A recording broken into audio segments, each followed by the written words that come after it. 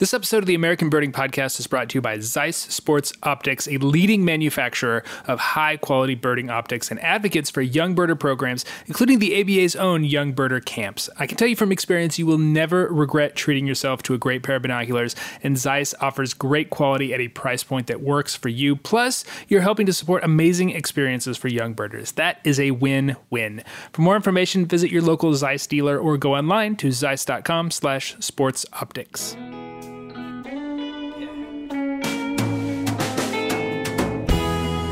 Hello and welcome to another episode of the American Birding Podcast from the American Birding Association. I am your host, Nate Swick. I want to remind you right up top, first thing, that the ABA is going to be at the Rio Grande Valley Birding Festival in November of this year, and we are going to do a live show, a live podcast. It will be fun, I promise you. If it is not, you can take it out on me. That's fine. We do need some audience participation, though, and if you are an American Birding Podcast listener and you are going to be at the festival in any capacity, and you'd be willing to help us out by being part of our show, please send me an email at podcast@aba.org. We still have some spots available. We're definitely interested in bird diversity around here. A lot of diversity at the Rio Grande Valley Birding Festival. That's why we're going. And a fascinating study came out in the Journal of Geek Studies earlier this month. Is called Bird Biodiversity in Heavy Metal Songs. You might be happy to know that as global bird biodiversity continues to be a concern for ecologists, heavy metal bird diversity, quite strong, doing very well. So this is what they did. The researchers, they used a heavy metal lyrics web compendium and wrote some code to seek out all the bird names in the lyrics. It's a total of 145,000 odd songs spanning 368 metal subgenres from, death metal to grunge to punk. So pretty comprehensive. And they even tried to incorporate metal songs in languages other than English. So, widen the net a bit. So it turns out that birds are not super common in metal songs. They occur in something like 1.5% of the lyrics tested, but there was some good stuff in there. For starters, evidently, there is a metal song that features a wheat ear. There are at least 10 incidences of hummingbirds, thrash metal, no doubt. Cormorant is in there about 4 times, gulls a surprising 50 times, but the most metal bird, the bird that most represents the metal lifestyle, is what you might expect. It is the raven. So, no, nothing shocking here. So I have some theories, though. First, there's sort of the Poe thing, the Edgar Allan Poe thing, which is, instant macabre credibility. I think there's also the fact that ravens, at least, the common raven, they're circumpolar, so they're found all around the upper latitudes of the northern hemisphere, which just so happens to be kind of the metal belt. I don't know if that's actually a thing, but I do know that metal is pretty popular in northern Europe, where there are a lot of ravens. And ravens are popular characters in folklore. They're ill omens, evil stuff. So, good for the more ghoulish aspects of the metal genre, your folk metal, your dark metal, your doom metal. These are all real genres. Other extremely metal birds include eagles, which came in as number 2, and vultures came in as number 3. Should not really be too much of a surprise there. A fascinating side note, penguins. All those references come from a single Swedish black metal band called Satan's Penguins. Not kidding. They have a bunch of self-referential songs, so they kind of artificially jobbed the results. This is fascinating. I want more of this. I want to know what the most country bird is, the most K-pop bird, the most operatic bird. Get on this Journal of Geek Studies. We need this. On the show today, Greg Neese and I did a live What's This Bird Q&A last week on Facebook. You might have caught us. We answered a bunch of bird-related questions, but we missed a couple. I'm gonna answer them now. So if you have any other bird questions, let me have them at podcast@aba.org. We'll find a time to work them in. But first, can birding change the world? I don't know. I definitely think the world needs some changing, and maybe birding has its part to play. I am joined by Trish O'Kane from the University of Vermont about her program, Birding to Change the World, and reaching people through birds at an age of high environmental anxiety. All that after this week's Rare Birds.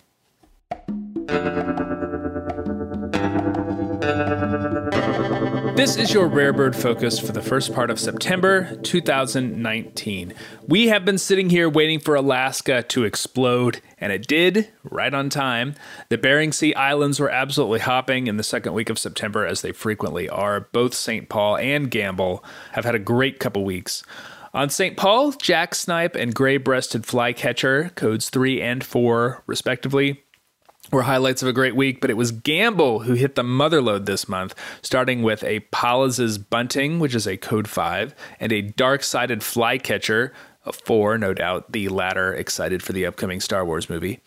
That was just an appetizer for what came next. A Middendorf's grasshopper warbler, one of the great bird names on the ABA checklist, was followed by the ABA's third living record of Eurasian wryneck, which is this super bizarre ground-dwelling cryptic woodpecker known for its crazy neck movements, and then the ABA's sixth record of rufous-tailed robin.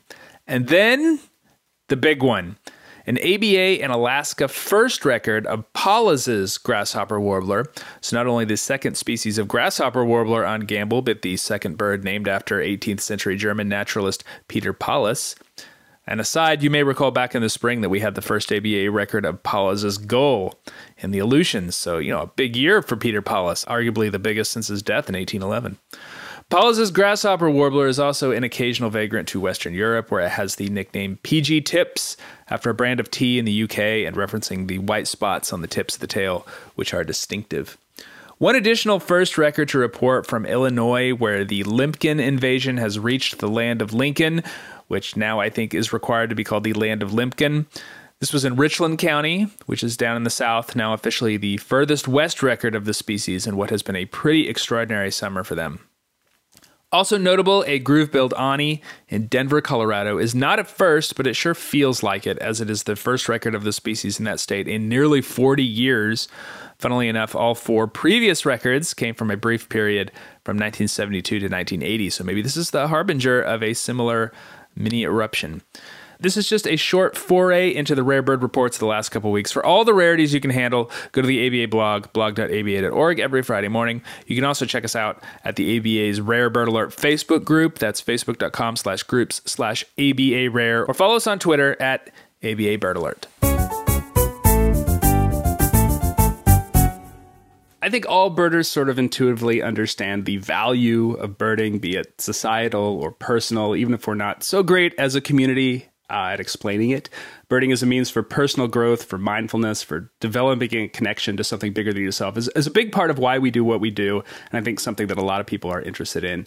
At least it's a fascinating topic with a lot of rich veins to mine, and something that Dr. Trish O'Kane at the University of Vermont's Rubenstein School of Environment and Natural Resources has thought a lot about. Her essay, Of Fledglings and Freshmen, was published recently in the New York Times. She's written for them in other publications before, and she is here to talk to me a little about birding to change the world. Trish, welcome. Thanks for joining me. Thank you, Nick.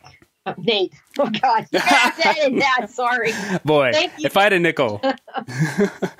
You have a fascinating personal history with birding, one that you've recounted for the Times a few years ago in an essay called What the Sparrows Taught Me. You were drawn to birding in the wake of a natural disaster?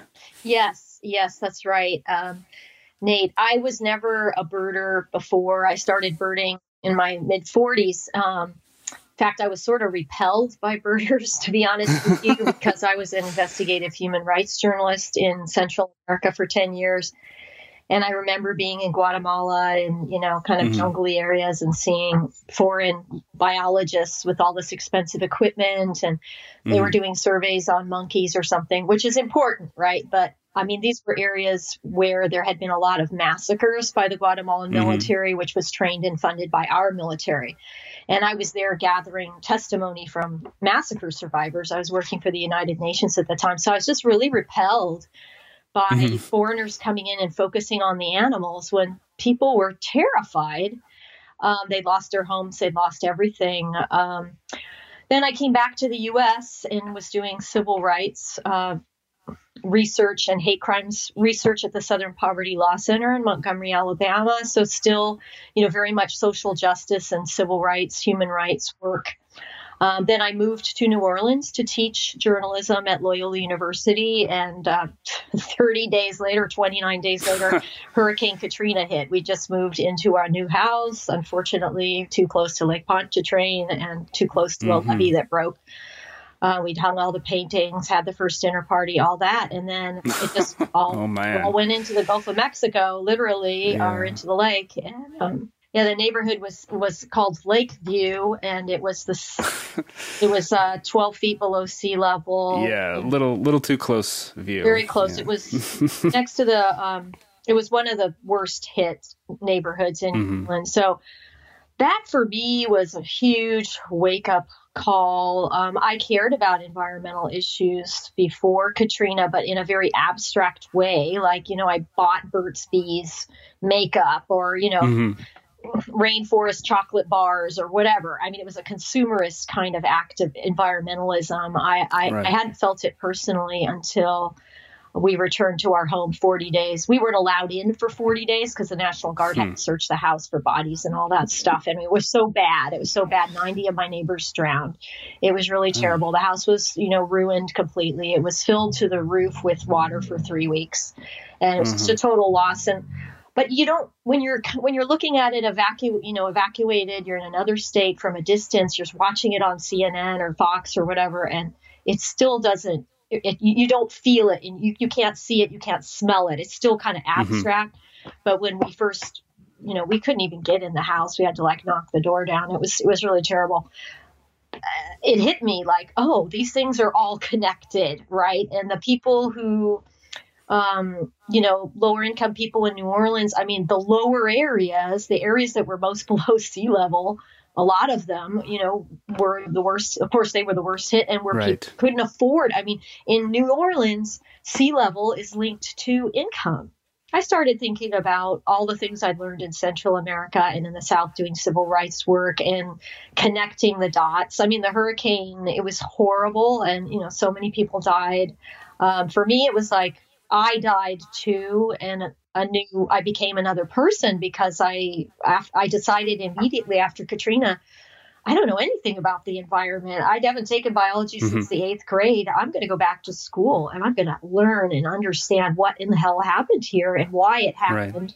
Right. And I immediately felt very ashamed. I still do, about my way of life in the past and our lifestyle in the U.S. and how we have used the planet as a credit card. Basically, we've maxed it out, and I know you have children and I teach young people all day long, all week long, college students, and also work with children, elementary and middle school. And I mean, what do you say to them? Yeah. Oh no. Yeah. It's something that is on my mind a lot. Like I am raising children that are, I'd like to think, sort of aware of what's going on sort of outside of their immediate school engagements. Like they're nature-y kids. Like they know the birds around them. They know the bugs around them. They appreciate that stuff because I've taken them out into the woods. Like, how do I tell them about some of these super heavy issues? I mean, they're still relatively young. But I mean, that's something that I think about a lot. Yeah. Well, just this Wednesday, we started our kids program up again at the university, the Birding to Change the World program, where I take my college students to an elementary school, pair them with a child, and we walk for 3 hours together and look at birds. So this Wednesday was the first Wednesday of the semester, and I was sitting on a riverbank watching the kids and hearing them all screaming and laughing, and some are already holding hands with their college mentors. I mean, it's so sweet. They're 4th and 5th graders. And this 4th grader, a new girl in the program named Nala, came and sat down beside me, and we were looking at the river, and I started asking her questions, and she started talking about global warming, and she told me and her college mentor all about carbon dioxide and how it's making the temperature go up and greenhouse gases, and how, oh, this is also beautiful what we're looking at, but it's not going to be here that much longer. And I was almost in tears. I'm just like, my God, this kid is in 4th grade and she's looking around at all this beauty. We're in this gorgeous place. Birds, snake, the kids are picking up snakes, garter's harmless, and frogs. And it's just this joyous, gorgeous day. And she's sitting here telling me and a 20-year-old college student, this 4th grader, 9 or 10 or 11 years old or whatever she is, maybe 10, this isn't going to be here much longer. Or she says, the flowers and the bees are all going to die. That's a kind of a level of awareness that is sort of shocking coming from a 9-year-old. Well, I'm still stunned. I'm still thinking about it. And my college student who was with her said, I talked to her about it afterwards. I said, I think this is so sad. And she said, well, I don't. She said, I think it's good that they're learning this in school and that they know about it already. And that's true. But I'm still, you know, I don't know. I felt this way since Katrina, but it's like we all get lulled into this complacency. I think older people, especially, we don't feel the fierce urgency of now, as Martin Luther King put it, that the kids feel and my college students feel. But that's what Katrina did for me. It was like a massive frying pan. You know, somebody beating me over the head with it, saying, wake up. This is the future. This mess you're standing in your house. You're wearing a respirator. You can't even breathe in your own home. Yeah. This is the future that we are handing our children if we don't radically change our lifestyle like now. Mm-hmm. Yeah, I want to talk a little bit about your program, Birding to Change the World. What sort of problems did you see that you felt that this program could address? Well, again, it's part of the Katrina story. So right after Katrina, I said, okay, I love New Orleans, but I'm new here. I can make the choice to leave and go back to school. I'm a privileged person. I was 45. I decided to go get a PhD in environmental natural resources, and I got accepted into a program in Madison, Wisconsin, University of Wisconsin. Fabulous program, environmental studies, Nelson Institute. Loved it. Very lucky to get in there. And as soon as we moved there, my husband and I, we moved to the edge of a gorgeous city park called Warner Park. Right across the street, we bought a little house and settled in for a few years for me to get the PhD. We were living in a neighborhood that had a lot of problems with crime, but a fabulous, beautiful neighborhood. Loved my neighbors. It was one of the most diverse neighborhoods in Madison. Madison is a pretty white place. And I was coming from the South and from Latin America and not used to living in really white places at all. So I loved my neighborhood, felt really comfortable.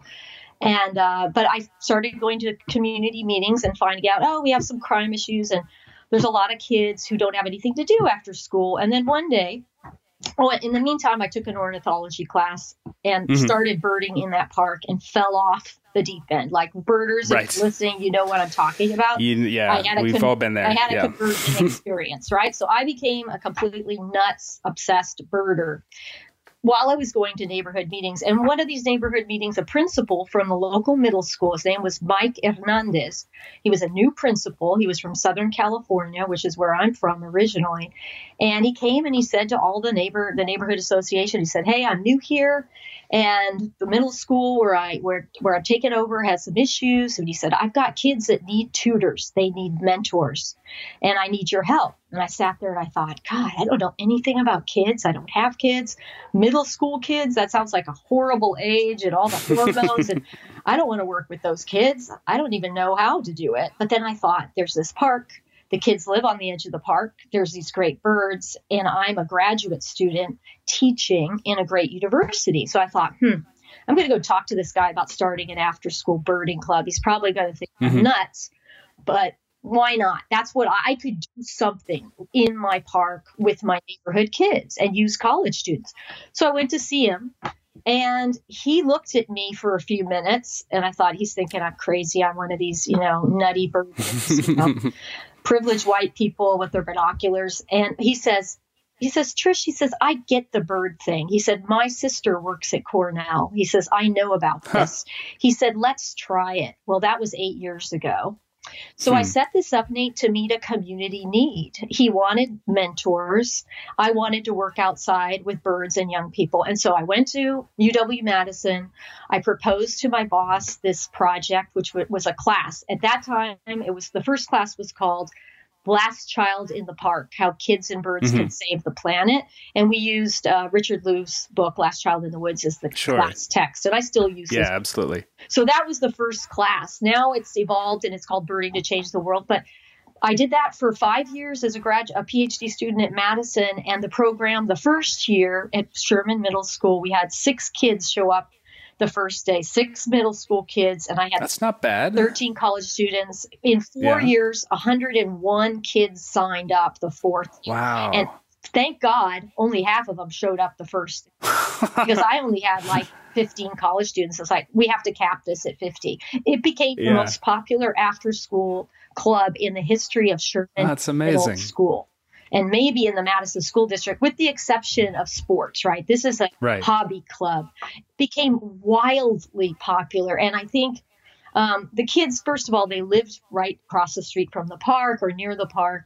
So it made the park their playground. But the main thing, and this is what the principal, it was Mike Hernandez, that principal, who was the real visionary, bringing tutors and mentors into the school. He said, Trish, he said, it's about relationships.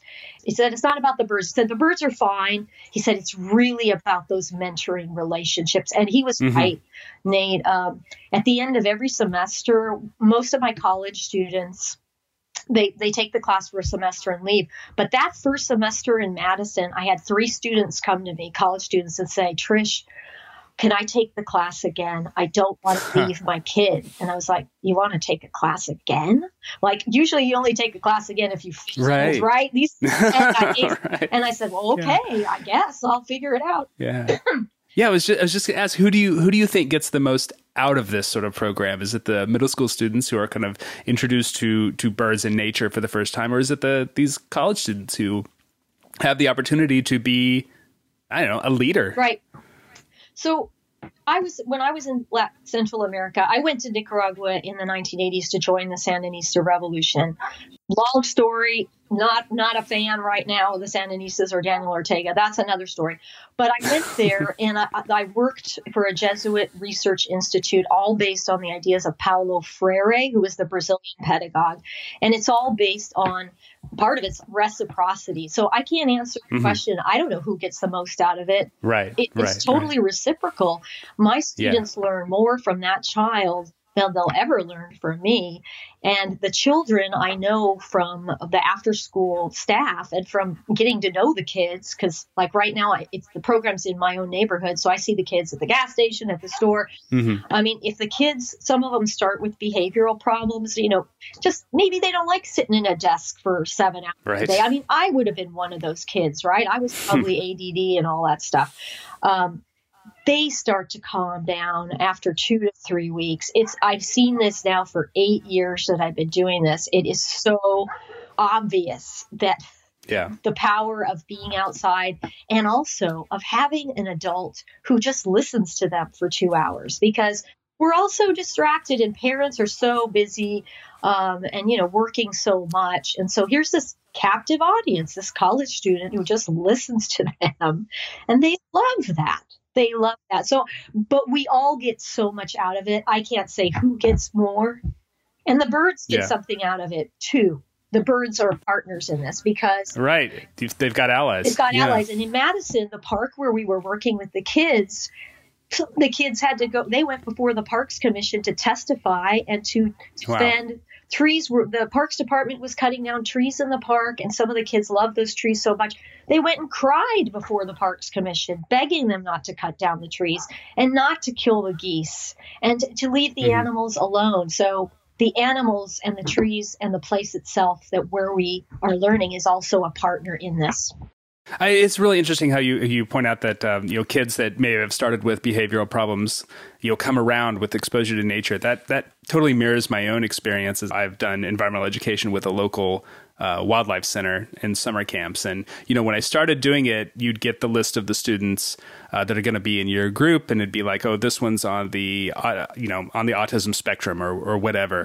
And at first you're like, oh, I'm a little concerned. How is this going to work out in this group? But I'll tell you, like, by the end of the week, it's not even an issue, to the point where, the last couple of years I did it, I was like, oh yeah. So I've got a kid who is diagnosed with Asperger's. Like, I am not concerned about that, because I know that the experience of being out in nature, in the woods, looking at birds or looking at whatever, I mean, there's so much stuff to engage with, is going to, put them in a place where, those sorts of issues that might be a problem in a traditional classroom are not something you worry about or even think about in some cases. Yep. I've had exactly the same experience, Nate, and thanks to my very talented college students. So it's a one-on-one relationship. They do the work. Certainly. But we had a kid in Madison who had Asperger's, and within a few weeks, they're a flock. And I talked to my students about the concept of the flock, mixed flocks in the winter, mixed species flocks, and so it's kind of a metaphor, but saying, hey, there's all kinds of kids and we're a mixed flock. This summer, one of my students who graduated, Gracie Harvey, who's so talented, and I hired her part-time, she ran a middle school birding club in the summer, and the top birder in that club was a kid who's legally blind because he could hear so well, and he got so much out of being outside. And she wasn't sure at first. She had a girl in a wheelchair, and she had him. She had kids with all very different abilities, and she had no experience with this and not sure how to handle it and what to do. And the kids did fantastic. That's amazing. Now, they had their caregivers with them, but they birded 5 days a week, from 9 to 3 for I think 6 weeks. This was that's intense. That's intense even for serious birders. It was hardcore. She took them all over the place in a van, and it was a wild success. She had 8 to 10 kids, so it was small, manageable, that's amazing. With help. But the top birder was this kid who cannot see. Wow, that's really cool. In the recent essay in the New York Times of fledglings and freshmen, you talk a little bit about the anxiety that your students feel about those environmental issues, specifically climate change, the big one, this kind of overarching environmental issue. I definitely think that that's something we all share, and I certainly sympathize. How do you use birds as a way to, I don't necessarily want to say assuage that anxiety, but sort of address that anxiety? Well, the first thing I tell my students is that birds are everywhere. They're all around us. Like we'll be sitting in class talking about this, and a goldfinch will fly by, right? Or, or there'll be a hawk or something outside. So I tell them for me personally, they're a respite. Birds are a respite and an inspiration, and they give me a little bit of peace. It's a meditation for me. And that gives me the strength to do what we need to do, which is to be involved in organizing and be involved in my community and go to meetings. And I don't do it enough because of teaching, but teaching I see also as a form of activism. So I tell my students, look, this is a sustainable, renewable fuel for your heart and soul, because we are facing very difficult times. And again, I have the Katrina picture in my brain. I cannot forget those images, those smells. For me, that's the future that we face if we do not change. And so I tell my students, this helped me get over Katrina and decide, okay, I'm going to keep trying to change things in another way. And I'm going to learn about the environment and teach about it. But the birds helped me do that. They helped me get over Katrina. And every day, I don't go birding I'm always birding, right? You're a birder. I mean, you're always listening. You're driving. Yeah, I'm never not birding. You see a vulture high up. It's like, I'll tell my students, no birding while driving. Don't do it. It's terrible. But if I'm down, if I'm really stressed, I know all I have to do is just get outside and go for a walk for like an hour and even just watch one bird. And I tell my students that, and I think it's really empowering for some of them to know it's so easy. It's right there, and that it can be anywhere, even, it could be in downtown New York, right? I mean, Central Park is one of the biggest hotspots in the world. So you do not have to be in a wilderness area. You do not have to have expensive equipment. Birding is accessible. And we need to let people know that. So that's what I tell my students. It's not just go bird and forget everything. No, go bird and get your heart fuel and then go fight the fight. Yeah. Yeah. I mean, there's certainly, I think, lessons to be taken too by the sort of resiliency of birds. Yes. We think about 40 years ago, how it was amazing, maybe not 40, 50 now, when DDT was banned, it was a big deal to see a bald eagle or an osprey. Yep. And the way that they have come back has been, I mean, it feels like a miracle. I mean, it has to feel like a miracle to people who were around when where populations were so low. And, theoretically, birds, with given opportunities, if we can help them find these opportunities to recover, theoretically they can. And I think that there's something really gratifying about that as well. Yeah, I share those stories with my students. I love that, the eagle and the osprey story. And then in Wisconsin, the sandhill crane story. Yeah. And the Canada geese absolutely. story. I mean, the geese, look at they made a heck of a comeback, right? Yeah, no joke. So I agree with you. I love that word. It's a miracle.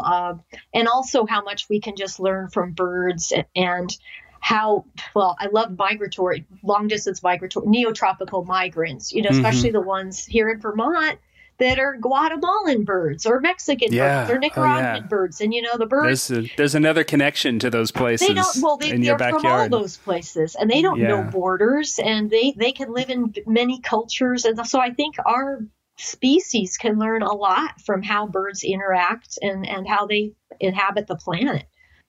Dr. Trish O'Kane is at the University of Vermont's Rubenstein School of Environment and Natural Resources. Her program, Birding to Change the World, continues to try to change the world one birder at a time. It is a program that can be repeated wherever you are. I've got information about that in the show notes. Check that out. Thank you, Trish. This is a great conversation. You're welcome, Nate. Thank you.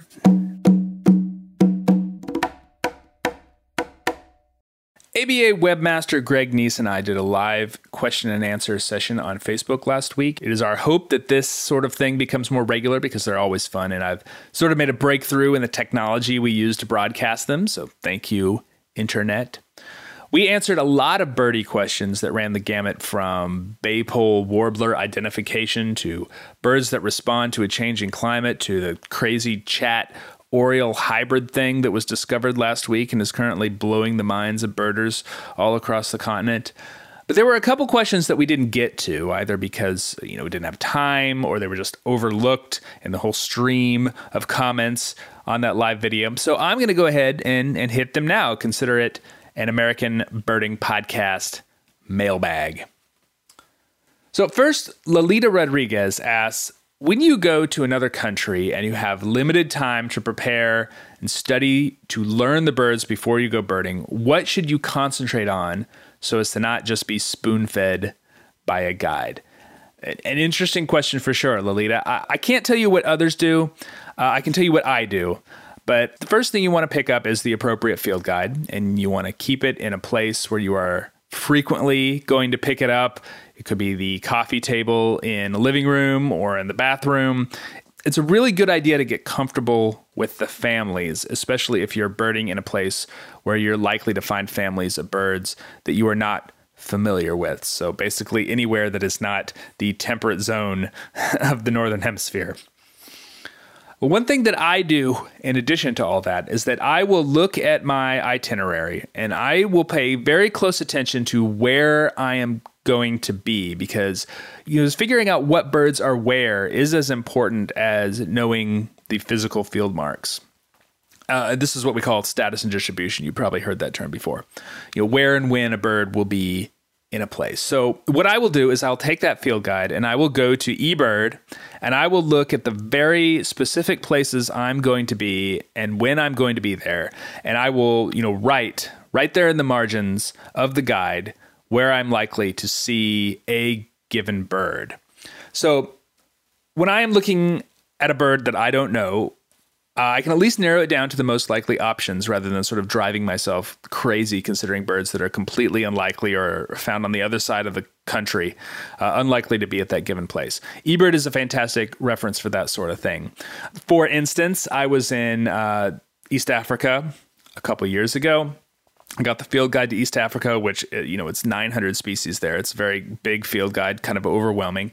But I looked at the places that I was planning on being, and I just wrote right there next to the picture a little code of where I was going to be. So I was in Uganda. We went to a couple national parks, Murchison Falls and Queen Elizabeth. I just wrote MFQE next to the birds. And that actually really helped, especially when you're looking at species groups that look very similar, things like cisticolas or weavers or whatever. But you can apply that to just about anywhere. So don't be afraid to write in that field guide. Don't be afraid to get that field guide messy because, it's a tool and you want to be able to use it as a tool. Tommy Goodwin asks, was the brown bovie removed from the ABA Rare eBird reports? Is it still classified as a code 3-4, I believe?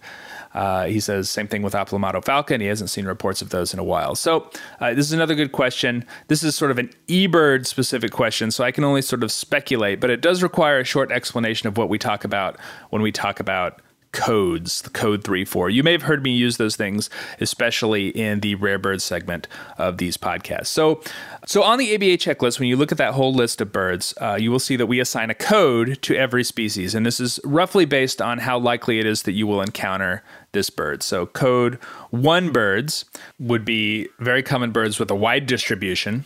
Things like American crow, northern flicker, blue jay in the east, and stellar jay in the west. These are common breeding birds in the ABA area. Code 2 will be range-restricted species, so things like plain chachalaca, things that only come up into the ABA area in a very small area. So that's code 2, but they still breed here and they can be commonly encountered in the places where they occur. Code 3 are sort of regular vagrants. So brown booby is one of those birds because it has a regular pattern of vagrancy into the ABA area, even though it does not breed here.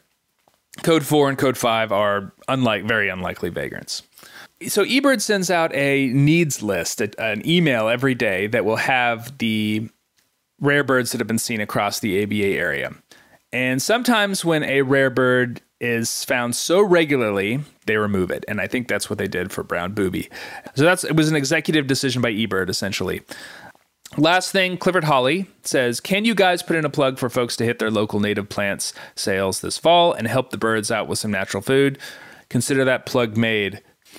Thanks, everybody. This might be a fun regular thing to do. So if you have any bird questions, please send me a message at podcast@aba.org, or you can find us on Twitter or Facebook. You can hit me up there. And if any of you are on the latter on Facebook, keep an eye out for our live Q&As. We're going to be doing those more often now. Thanks. American Birding Podcast is brought to you by the American Birding Association. We are a membership organization, and the best way to support this podcast and all the resources that the ABA is happy to provide the birding community in the U.S. and Canada is to join the ABA. We would certainly appreciate it if you did. You can get more information about joining at aba.org/join, or check out our e-memberships at aba.org/e-member. If you're feeling especially motivated to help us out, you can go to Apple Podcasts or whatever podcast dispensary you use and leave us a rating or a review. Those reviews help make this show better, and they definitely help other people find us. Thank you for that. And be sure to tell your friends. Word of mouth is the best way to get our message out. Executive producer of the podcast and president of the ABA is Jeffrey Gordon. Based on extensive personal research in the genre, he suggests that the most new wave birds are those in the solitary vireo complex. It's the spectacles. Technical production is from John Lowry. His band, The Hangabouts, just put out a new single. You can find it in the show notes. But it is his most ardent belief that the most power pop bird is Mississippi kite. Additional help comes from David Hartley and Greg Neese. This should come as no surprise, but they both came to the independent determination that the most glam rock bird is painted bunting. You can find us online at aba.org, on Facebook at facebook.com/birders, and on Twitter at ABA. We've crunched the numbers. We've searched the songs. We've listened to thousands upon thousands of hours of My Bloody Valentine, and we have come to the conclusion that the most shoegazer bird is shoebill, because it's always gazing at its bill. Just can't get around it. Questions, comments can come to me at podcast@aba.org. I'm Nate Swick. Thanks for listening. Till next time.